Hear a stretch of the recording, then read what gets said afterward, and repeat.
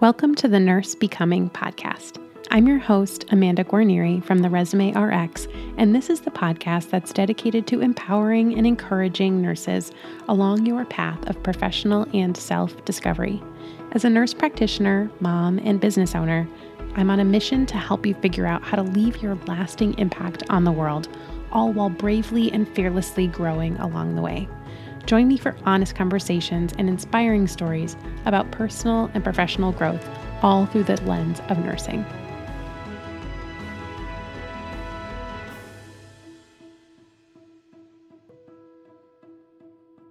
Hello. Welcome back to another episode of the Nurse Becoming podcast. It's your host here, Amanda Guarnieri. So happy to be with you today. Happy that you are listening. Welcome, whether you are a new listener or a longtime listener. I'm just really excited to spend some time with you today. And today I have kind of a fun episode. We are going to be talking about what it's like to be a nurse practitioner in the emergency department. This is something I get a lot of questions about. And I have been working in the emergency department for about 6 out of my 9 years of NP practice. As of the time of this recording, I'm not currently working clinically in the emergency department, but that is the area of my most recent 6 years of experience. And I think that to some people, the emergency department can be a little bit elusive, especially if you've never worked there as a nurse, or if you've never experienced it as a patient. If your only impressions of the ED are from what you've seen on TV, you may have a curiosity about what it's really like and whether it's a good place to work as a nurse practitioner. And what I find is that it's a place that many nurse practitioners work. There are very few emergency departments that I've observed that don't employ either PAs or NPs, but not many nurse practitioner programs actually give you emergency department experience. Whereas for PAs, on the contrary, for physician assistants, it's a standard rotation in pretty much all of their programs, but it can be a rare one in nurse practitioner programs. If you are responsible for setting up your own clinicals, it's something that you can try to set up, but it's a little bit of a wild card in that it doesn't really fit in any one particular certification that we have as nurse practitioners. So it's not something that is a common competency or a common clinical rotation in traditional nurse practitioner programs. And I'll be the first to admit that it is not as glamorous as it appears on TV, but it can be a really great place to work, especially if you like fast-paced environments and if you like to learn a little bit about a lot of things. I find that a lot of people tend to fall into one camp or the other. They like to be a subject matter expert, meaning they like to know a lot about one thing, versus being more of a generalist in that they like to know a little bit about a lot of things. So the emergency department is definitely the latter. You will be more of a generalist, knowing a little bit about a lot of things, as opposed to being a really in-depth subject matter expert. If you are that type of person, maybe specialty work will be in the cards for you. So this episode is really going to be based on my personal experience. I have worked in 2 different emergency department environments that were very different from one another. In one instance, I worked for a physician contracted group that staffed 5 community hospitals for one single hospital network. So that means I wasn't employed by the hospital network. I was employed by this small physician group. And as a group, all of the physicians, nurse practitioners, and PAs, we cross-covered 5 different community hospitals for one hospital network that covered 2 or 3 counties. The other emergency department environment that I've worked in was at a tertiary care regional level 1 trauma academic medical center. Okay, so one is, community hospital. The other one was more of an urban tertiary center. It was where all the traumas came. It was where all the peds traumas came. It was a burn center. It had the level 4 NICU. It was really every single specialty and subspecialty was at that facility. So these were definitely different experiences, but I will point out that both of those experiences, I always had accessible on-site physician collaboration and oversight. So I was always working side by side in the same area or an adjacent area with a physician. So I have never worked at a critical access hospital facility, a critical access emergency department. These are often staffed by a single provider, often a single nurse practitioner or PA. So I really cannot speak to that, and I won't be incorporating anything about those experiences into this episode because I like to speak about things that I know well, and I can't speak to that. So let's start with who can work in the emergency department. This ultimately depends on your state board of nursing. Some states do have very strict delineations of which specialties can work in the ED environment or even in the hospital environment. So that would be the first place to go. You want to first know, okay, in my state where I am licensed to practice, can nurse practitioners even work in the emergency department?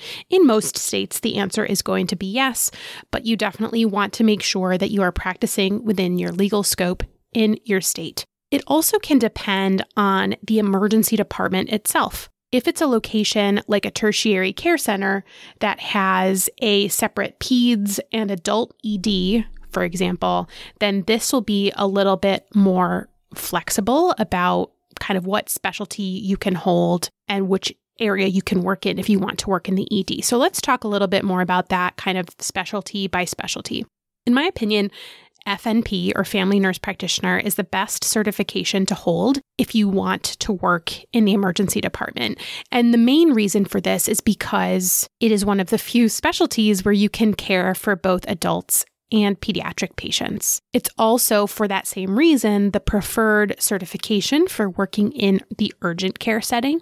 So if you ever wanted to pivot from emergency department to urgent care, then in my opinion, this is the best to have. An acute care nurse practitioner can work in the ED, but honestly, I think that the acuity of the training that you receive as an acute care NP really positions you best for a complicated internal medicine floor or for a surgical floor or a critical care unit. Most ED patients are ambulatory, meaning they're upright, they're walking around, they're not highly critical, and they don't always require the higher level of care that you learn as an acute care NP. So in the emergency department, you likely won't be managing vents, you likely won't be replacing central lines, you won't be handling hemodynamics, you won't be dealing with a lot of trauma. This is really dependent on the location, but those types of high acuity scenarios tend to be either always handled by the physician or the residents, depending on the location, or they could be infrequent enough that they only happen once per shift, once per week, or even once per month. So it may not even be enough to maintain your competency if you are an acute care NP who really enjoys that critical care aspect of your certification. Not to mention, unless you have a dual certification, you wouldn't be able to see pediatric patients. I think that limits you, and I don't always recommend that if acute care is the only certification that you have, that you work in the ED. I think you will be probably better suited based on your education and your competency to work in a higher acuity environment.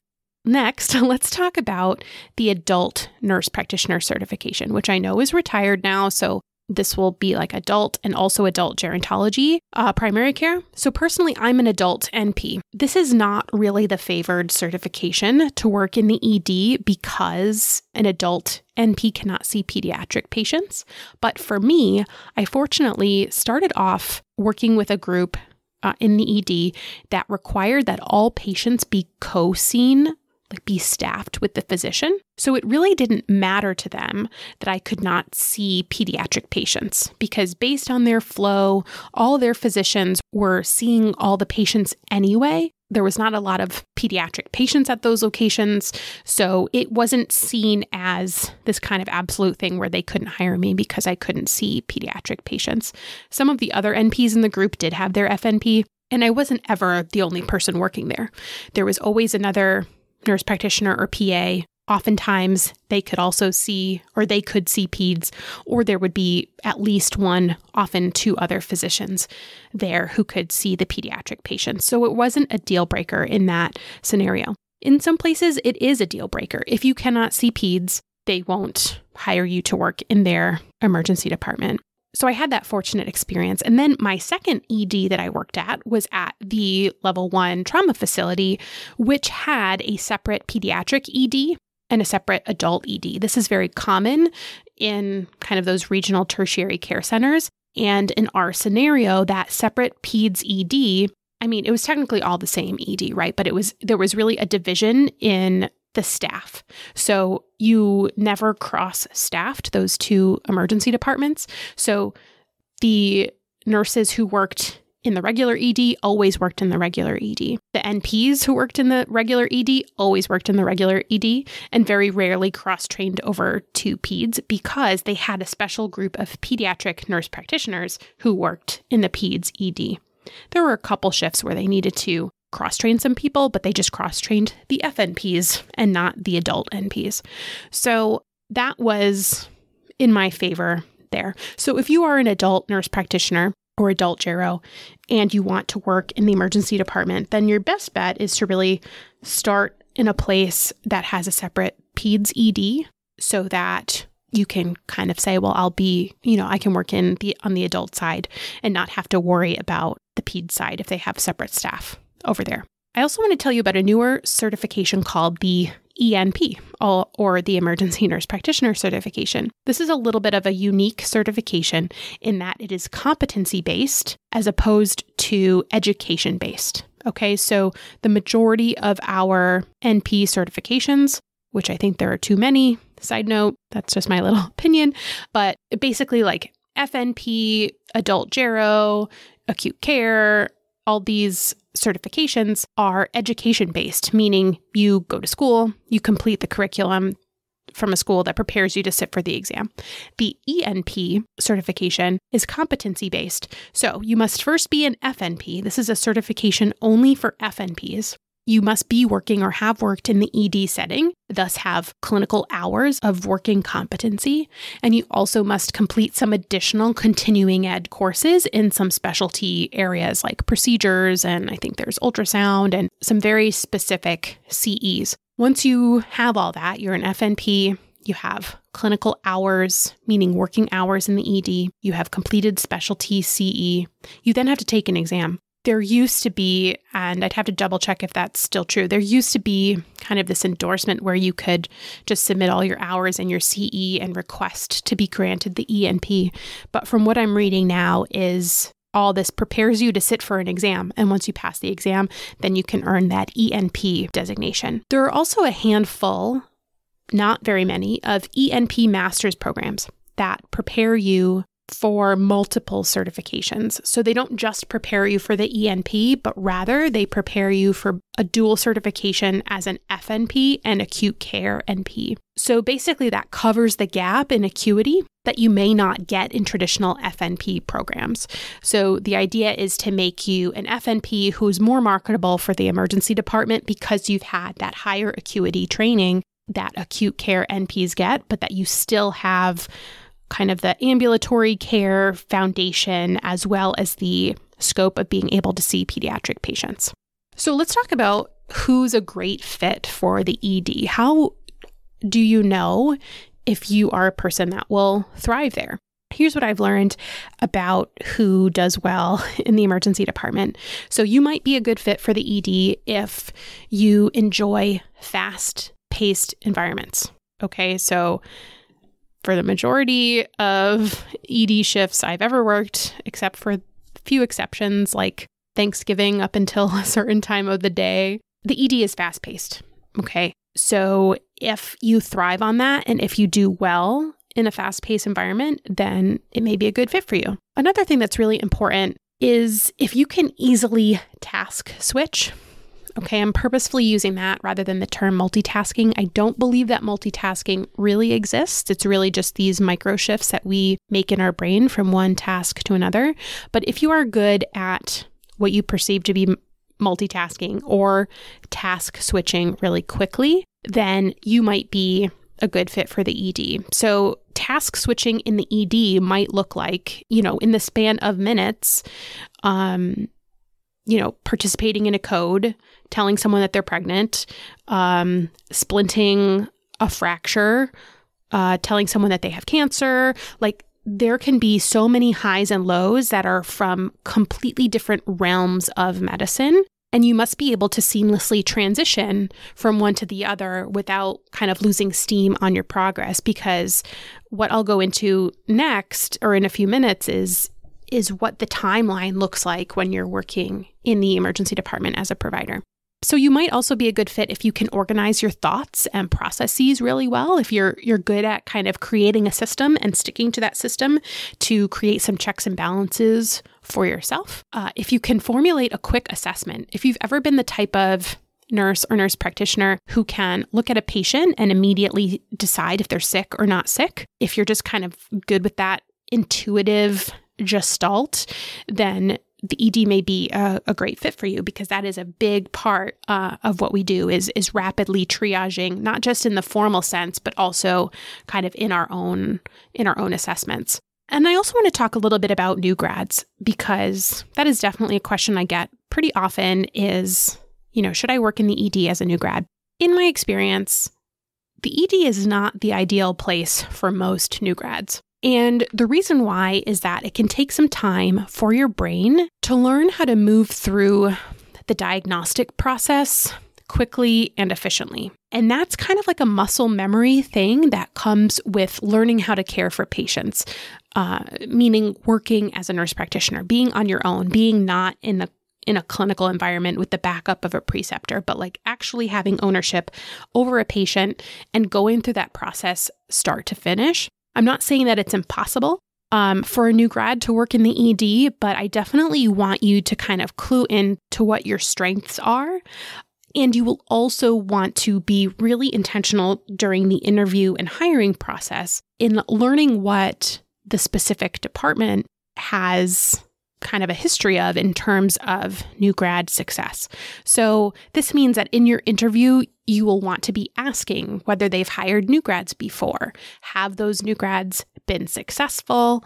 Are they still working there? What has their training and orientation look like? How do they support new grads? How do they ramp up productivity expectations? That type of thing. Because in my experience, I've seen a lot of bright and shiny, eager new grads who are kind of thrown into the ED environment, and it can be a little bit of a sink or swim situation. Because it's such a fast-paced environment, you won't have people who are just sitting around waiting to help you.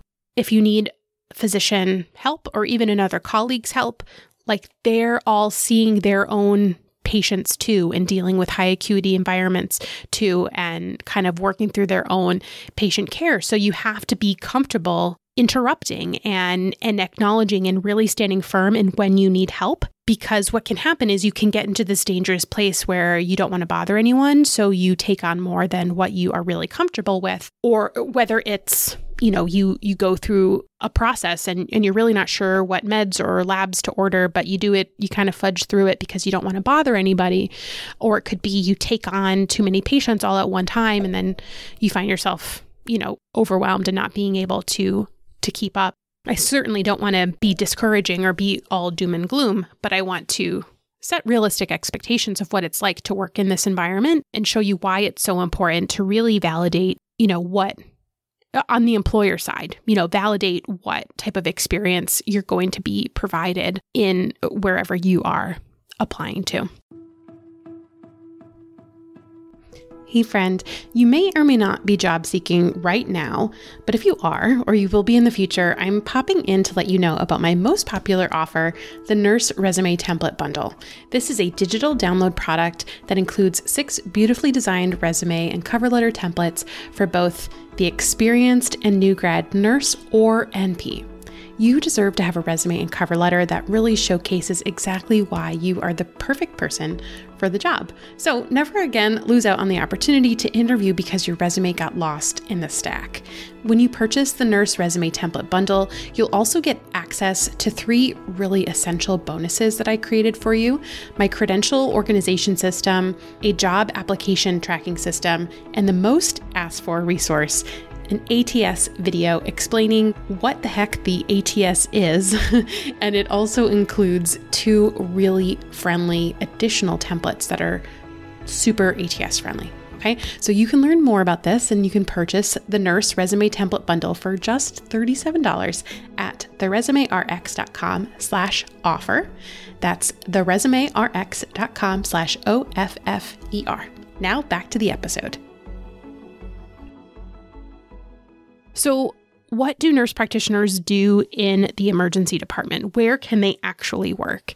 This, of course, is dependent on your competency. It's dependent on the department itself, whether it's kind of a one-section department because it's a smaller hospital versus one that has several pods and a fast track and all these other areas. So I want to talk about 3 main areas that I see nurse practitioners work in, that I've worked in my experience. And those 3 areas are triage, low acuity or fast track, and the main ED. We'll kind of lump all that together. Now, triage is that first area that a patient presents to, either from the front door, like from the parking lot ambulatory, or from ambulance entrance. And some emergency departments have shifted towards this provider in triage model, meaning that every patient is essentially given a medical screening exam within minutes of arrival. And honestly, that came from a place of, so that's a metric that's tracked. The metric is the door to provider time. And that's a very strict metric that is tracked, that emergency departments strive, that the leadership, reports on what are our door to provider times. And the goal is to get that as low as possible. So something that has been implemented in a lot of EDs in order to achieve that, especially in places that notoriously have a long wait, is to put a provider in triage so that they can stop that clock and provide a quick assessment and get whatever workup started that can be started. So that can look like a doc or a physician sitting side by side with the triage nurse and essentially co-assessing the patient that presents, learning the chief complaint, asking some pointed, targeted history questions, recognizing anything that is severe, acutely life-threatening that bumps them to the top of the triage line, assigning that acuity number. And in some instances, if the process allows, that provider in triage can also order meds and order imaging tests. And if the department is set up like that, there might be people to fulfill those orders even when the patient's in the waiting room. So that is a place that nurse practitioners can work. I don't like it if that's the only place nurse practitioners are. I don't think that it utilizes our skill set fully to only be triaging and not going through the rest of the process, because we certainly are capable of going through the rest of the process. In the settings where I've worked in, it's been kind of like an assignment that you wrote a shift location, right? So there were multiple different locations that you could work in during one particular shift, and it would be pre-assigned. So maybe one day I'd be working in triage, one day I'd be working in fast track, one day I'd be working in the main ED. So if it's done that way, that can be a good experience. It's also a really good place to learn that quick assessment of, is this patient sick or not sick? I have a pretty good story from when I was working in triage one time, and a woman came in with a reproductive age woman came in by ambulance with chest pain, and the department was so busy. It was a Friday evening, and the triage nurse at the EMS entrance decided that that patient was stable for the waiting room, which was common because we were always a full department. So EMS rolled her to the ambulatory entrance, and I did my triage assessment of her. And she explained that she had this sudden onset chest pain and she had never experienced anything like that. And then she was telling me that during the ambulance ride, they went over a bump and all of a sudden she couldn't feel anything in her left leg. And that was when I started to, I was always listening intently, but that was when my ears perked up and, the hair on my neck stood up, and I knew that this was not something that was waiting room appropriate. So I did, I took a few minutes to do a very targeted, focused assessment of her the best I could, essentially in the waiting room. I checked her pulses in her feet. I listened to her lungs. I, made sure I reviewed her vitals, and I was concerned about her. I knew that this was something bad. So the way the process was I had to, even if I was ringing the bells, so to speak, like if I had a stroke or a very obvious heart attack patient, I still had to get a physician to kind of sign off on the alert and move forward with that process. So I went to the physician who was the physician in charge that day. I gave him a 30-second report and I said, I'm concerned about her. And he looked at me, he's like, you think she's having an aortic dissection, don't you? I said, yes, that's exactly what I think. And we coordinated, basically he said, okay, you call the trauma bay resident, give report, tell the nurse to wheel her. I'm going to call CT and clear the scanners, and then I'll call CT surgery. So basically, if the provider hadn't been in triage, if I hadn't been there, or if someone hadn't been there, I would like to think someone else would have picked this up too. But if that patient hadn't been seen in triage, they would have waited for hours in the ED, and they likely would have died in the waiting room because there was nothing objective that was able to give the nurses enough of a red flag, right? Like her EKG was fine, her blood pressure was high, but she was a reproductive age female. Usually chest pain doesn't mean something serious in them. She was overweight. There's a little bit of weight stigma that can go on. A lot of weight stigma goes on. So, she was perceived as kind of like a whiny, reproductive age, overweight woman, which those people are treated differently than others, especially like older adults, right? We kind of assume that chest pain can only be something bad in an older adult. Long story short, we were able to get her to the CT scanner within minutes. She did, in fact, have an aortic dissection that had dissected all the way down to her iliac artery, thus explaining the reason why she lost the sensation in her leg in the ambulance. But that type of thing, that level of assessment is really a provider level of assessment. That's not really something that we expect of triage nurses. That's not something that would necessarily raise a red flag for anyone else, or that question may not have been asked because that wasn't in the triage note from the nurse who triaged at EMS. It was in my focused questioning that I was able to elicit that, which then went down a whole different path of information. So long story short, this can be a really valuable and important place to work in the ED and triage, especially if there's a busy department that tends to have a full waiting room. It's an important way to not only get the process started, but to add an additional layer of triage. The other area, low acuity or fast track, is really more of like an urgent care type of environment. You're going to see more patients. Most of them will be discharged. Things like musculoskeletal injuries, back pain, lacerations, that type of thing usually comes to the fast track area. And there usually is a designated area for fast track so that those low acuity complaints aren't clogging up the waiting room. So a lot of times those lower acuity complaints will get pulled back to the fast track area in an effort to decompress the entire department.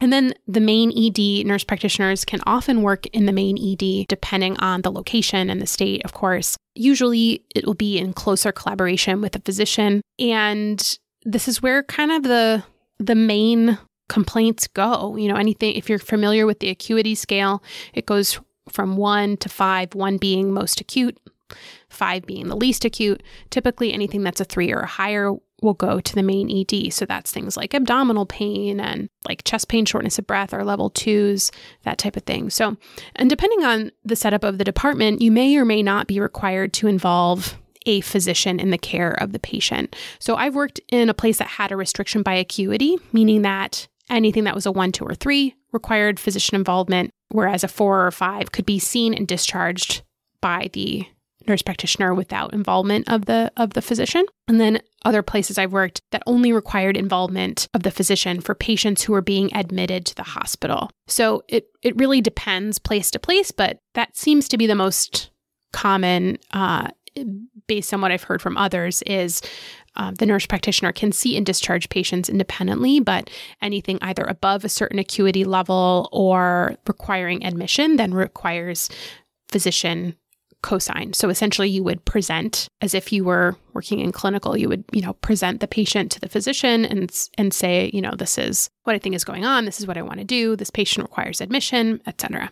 Okay, so I want to shift into the typical day in the ED because I think it's important to kind of see how it all flows together. So typically you'll come on to your shift and depending on how the shifts are laid out, whether the staffing is staggered versus shifts all changing at the same time, you might take sign out from the previous shift. So if you have shifts that change, meaning like there's a group that works 7 to 7 and another group that works 7 to 7, then you'll likely all take sign out from the group that's leaving. I find it works best when there's overlap so that when the new provider comes on, the old provider has time to wrap up their patients and there's no transfer of care. But that really just depends on how the shifts are staffed in your department, which is often going to be different than the nursing staffing, by the way. So ideally, you won't start with any patients. Depending on how many patients are waiting to be seen on the board, which is on the computer board, they might be red. You might pick up 1 or 2 patients at a time by assigning yourself on the computer. That's typically how it works as opposed to it being in an assigned section. Usually for nurses cover, rooms 1, 2, 3, and 4. But for providers, you cover a broader area and tend to pick up patients based on who is waiting to be seen. And depending on your department or you personally, you can either do this by acuity, meaning you're going to pick up the more urgent complaints first, or by wait time. You can see how long people have been waiting. And that's really kind of dependent on the department flow and the chief complaints to determine who you're going to pick up first. So you're going to pick up a patient, you'll go into the room, introduce yourself, of course, take the history from the patient, a focused history, do the physical exam, and based on the history and exam, you're going to order diagnostic tests and medications if appropriate. And that can take anywhere from 5 to 10 minutes, depending on how much history is needed to be gathered. And after you order the tests and kind of get their workup started, then ideally you'll come back to your computer and you'll write the start of your note. And then you'll go see another patient and do the same thing and repeat. And you might repeat this process 2, 3 patients at a time. So like you might pick up 2 patients and go see them and then come back and type in your orders and notes, or you might do 1 at a time. But the thing that you're doing 1 at a time is going to see them doing the exam, ordering the tests, meds, and writing your note. But it takes some time to get those results back for those orders. So in that meantime, you're not sitting around waiting for the results to come back on that one patient. You're going to see another one. Okay. So at some point, maybe after seeing 3 new patients, just as an example, you will check on the chart from the first patient, maybe the first patient or 2, and see if any results have come back from what you've ordered. And they may have not. Depends on how quickly your department gets their orders fulfilled. When you have all your test results back, you're going to cross-check those against the presentation of the patient. You're going to reevaluate your patient after the interventions that you may have ordered. And then based on those results, they may need more interventions. They may need more tests, or they may need more medications. It really depends on their complaint and the diagnostic workup. But at that point that you get that first round of test results and evaluate their response to whatever you've done for them, then you're going to start thinking about what the patient's disposition is, meaning whether they will ultimately be discharged or admitted. Those are the 2 dispositions. I guess the third one is if they are deceased, but the 2 main ones are discharged or admitted. Depending on which path they go down, you will either need to start to facilitate their discharge plan, which would include ordering meds, doing the patient education about their condition, and giving them their follow-up and their return instructions, or call for their admission. So if you've determined that a patient needs admission, once you have gotten to that point where they are ready to be admitted because you've made a diagnosis or you've had some treatment failure or they need observation, whatever that is, once you kind of have your results, then you're going to call the admitting provider, which is usually a hospitalist or sometimes a specialist, depending on whether it's a cardiology problem or surgical issue, and you're going to give the report and the recommendation. So you're kind of going to give a modified SBAR, essentially, and you're going to wait for them to accept the patient. And at that point, you transfer the care from the emergency provider to the hospital admission provider. And all of this takes a lot of time. So I'm explaining it kind of in a simplified way. And the challenge is that you will be juggling multiple timelines for multiple patients. Okay, so this is very different from the outpatient world where you will see and complete a patient encounter before moving on to the next one. You might, juggle things here and there, but for the most part, you're seeing a patient, you might leave the note to be finished, but you're completing the actual encounter before going on to the next patient. But in the emergency department, you might be waiting to get an important consult call back. You may have paged someone, and in the meantime, you're going to see a new patient to start their workup, or you might have an intervention to perform, like you might have to go do sutures or splint a fracture or go do a pelvic exam. So you're really juggling all these timelines, and there'll come a point where you can't take on any more patients until you've dispositioned one or more of your existing patients. So that kind of comfort level is going to be different for everyone, but it really depends on kind of your brain capacity to task switch through these multiple timelines. And when working up these complaints, I'll say that it's important to maintain a rule-out mentality and method of charting. An important lesson I learned early on is that reasonable people tend to self-triage. And what does that mean? That means that most people are able to go to the appropriate location based on their level of concern when they present for care. So in general, the provider should assume that abdominal pain seen in the emergency department is of higher concern than abdominal pain seen in the family practitioner's office. Okay, so this isn't a rule, but this is what it means to self-triage. If I am a reasonable person with a physical ailment or complaint that came on acutely that I think is really troubling, I am going to self-triage myself and determine whether, my symptoms are of the concern that need an emergency department visit or a family practice visit. That's not to say that everybody knows their body that well, but it's important to make this assumption and to give everyone that credit of being able to self-triage so that you don't ever miss a life-threatening diagnosis. Because the emergency department is really the only place that is doing that quick workup to see and rule out acute life-threatening diagnoses. Okay, so this isn't a rule of thumb, of course, but it is important to keep that in mind, that we as the emergency department are really the only appropriate place to rule out those most serious or acutely life-threatening situations. So that's all I have for you. I hope this has been helpful. I hope this has given some insight into this environment, into working in the emergency department, to help you figure out, is this something that would be a good fit for you or something that you want to explore a little bit more? And yeah, I think it's a unique place, but the providers who thrive in the ED really do thrive there. And since it can be harder to get kind of that concrete in-person experience of whether it's a good fit for you, hopefully this episode has given you a little bit of that. And maybe the next step would be to try to shadow somebody. Maybe you know a nurse practitioner who works in the ED. If you're still in school, maybe you can try to get a clinical rotation there, even if it's just a couple of days, because I think that being in the environment will really help you figure out whether it feels like a good fit for you. So let me know if you liked this type of episode. I know it's a little bit different than what we've done in the past, but I did want to give you kind of a deeper dive into a particular nurse practitioner specialty. And if you really enjoyed it, then, certainly I can bring on some guests to give a little bit more of a clinical deep dive of different environments. So the best way to do that would be to screenshot this episode and tag me on Instagram at TheResumeRx, or even better, wherever you're listening to this podcast, maybe you could tap into the review section. Leave a review. Hopefully it's 5 stars. I hope that I've earned that from you.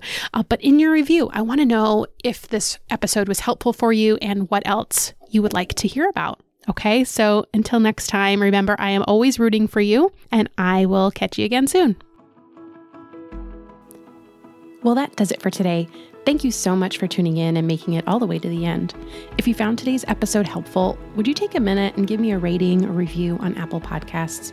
It will truly help other nurses find this show and know that it's worth listening to. For more information about this episode, as well as a place to submit your questions or suggestions for future episodes or guests, head to nursebecoming.com. I cannot wait to connect with you again soon. And until next time, remember, I am always rooting for you.